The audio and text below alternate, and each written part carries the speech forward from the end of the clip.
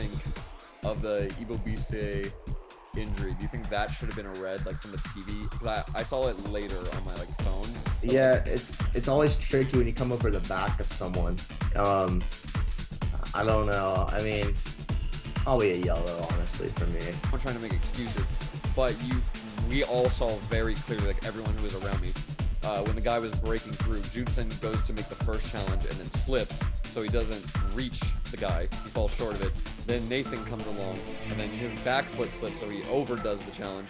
And then JT started to cheat near the right post to force him left, and he leaves left early, and then his left foot slips, so he like falls on his knee and he can't make the full dive. So our last 3 players all slipped before, and again, can't use that as an excuse. Obviously, like both teams had to deal with the same weather. I'm not saying that's the reason it happened, but it was also really unfortunate. That's how we lose our unbeaten streak. Honestly, I didn't really get to pay too much attention to Almeida. I was just focusing on the run of play, not really Almeida. But he subbed on Fierro right towards the end, and that hurt my brain because then Fierro managed to clear the ball on a rebound that he had a chance to put in. I don't know, what were you referring to?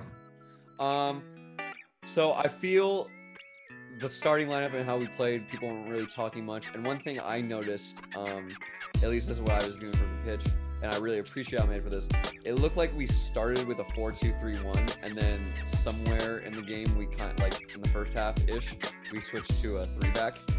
I wasn't sure on the exact formation, but it looked like a 3-back again. And I like that Almeida is making those changes, and I like those mid-game changes. I thought those were good. Yule, I swear. Yule was rough. I saw him make one really good forward pass, but like I want him off set pieces. He's just not doing well on set pieces. And then he just wasn't really noticeable for us. And then it looked like he was panicking when he get the ball and like he had to kind of like run. It just, the confidence isn't there anymore. It looks like he's a little bit shot for confidence. I liked Rios. I thought Rios did some really good hold up play for us, and he was winning us fouls, and he was doing well of like delaying like them from crossing. So I thought Rios was a good sub. I'm trying to think who the other ones were. Marie came on, and he was in some good spaces, but he wasn't really getting played at that point. I thought taking off Tanner Beeson was a poor decision.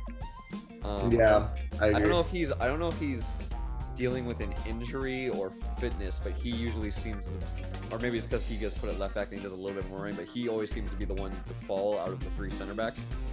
Yeah. So that I'd be curious to know why he's the one that constantly gets subbed off. Maybe it's just Almeida's preferences, but I really didn't like that either. It was just it was the final moment substitutions from Almeida that I didn't like. The rest I think he got right. I like that he's trying to change formations during the game, and then obviously the injuries wasn't great. I didn't get to see my boy Tommy Thompson. He was warming up the whole game. Yeah, it's tough because that's just how Almeida wants his wide players to play. You know, he likes them trafficking back. You know, Espinosa does a lot of work down that right-hand side. And so I think he kind of expects the same with Cowell. But I agree. He's good when he's on the shoulder of the defense. And because he brings that threat in behind. However, he also, in the last couple weeks, or last couple games, I should say, he's had a little bit more success with the ball at his feet too, checking back and stuff.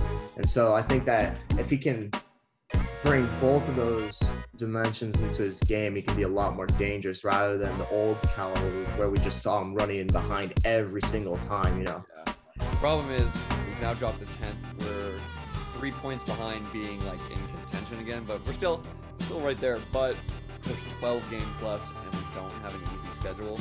And Almeida said in the post-game press conference that, like, what does he think? Like, the next game has to be a win? Like, that was the question. Does the next game have to be a must-win? And he said, I think the rest of these games have to be must-win. And I completely agree with that. I think we dropped too many points, and I don't think it was necessarily, not that obviously it wasn't a good result, but it was a good performance, unlucky. But again, we dropped too many points in silly games earlier in the year. Reminds me of all those games we drew, like 5 in a row. You know, if we could get a couple 3-pointers from those, we'd be in a completely different spot and looking at a different point to the rest of the season. While there's still 12 games left, you're right. It's going to be tough because we're not safe by any means, you know, and anything less than making the playoffs would be a complete failure. We can't afford that again. So And all the people that are close to us have been winning their games recently. The bottom part of the like playoff table has been winning. The only people losing games in the Western Conference recently have been the top half, but they're all like 20 points ahead, so they can afford to lose the rest of the games. Like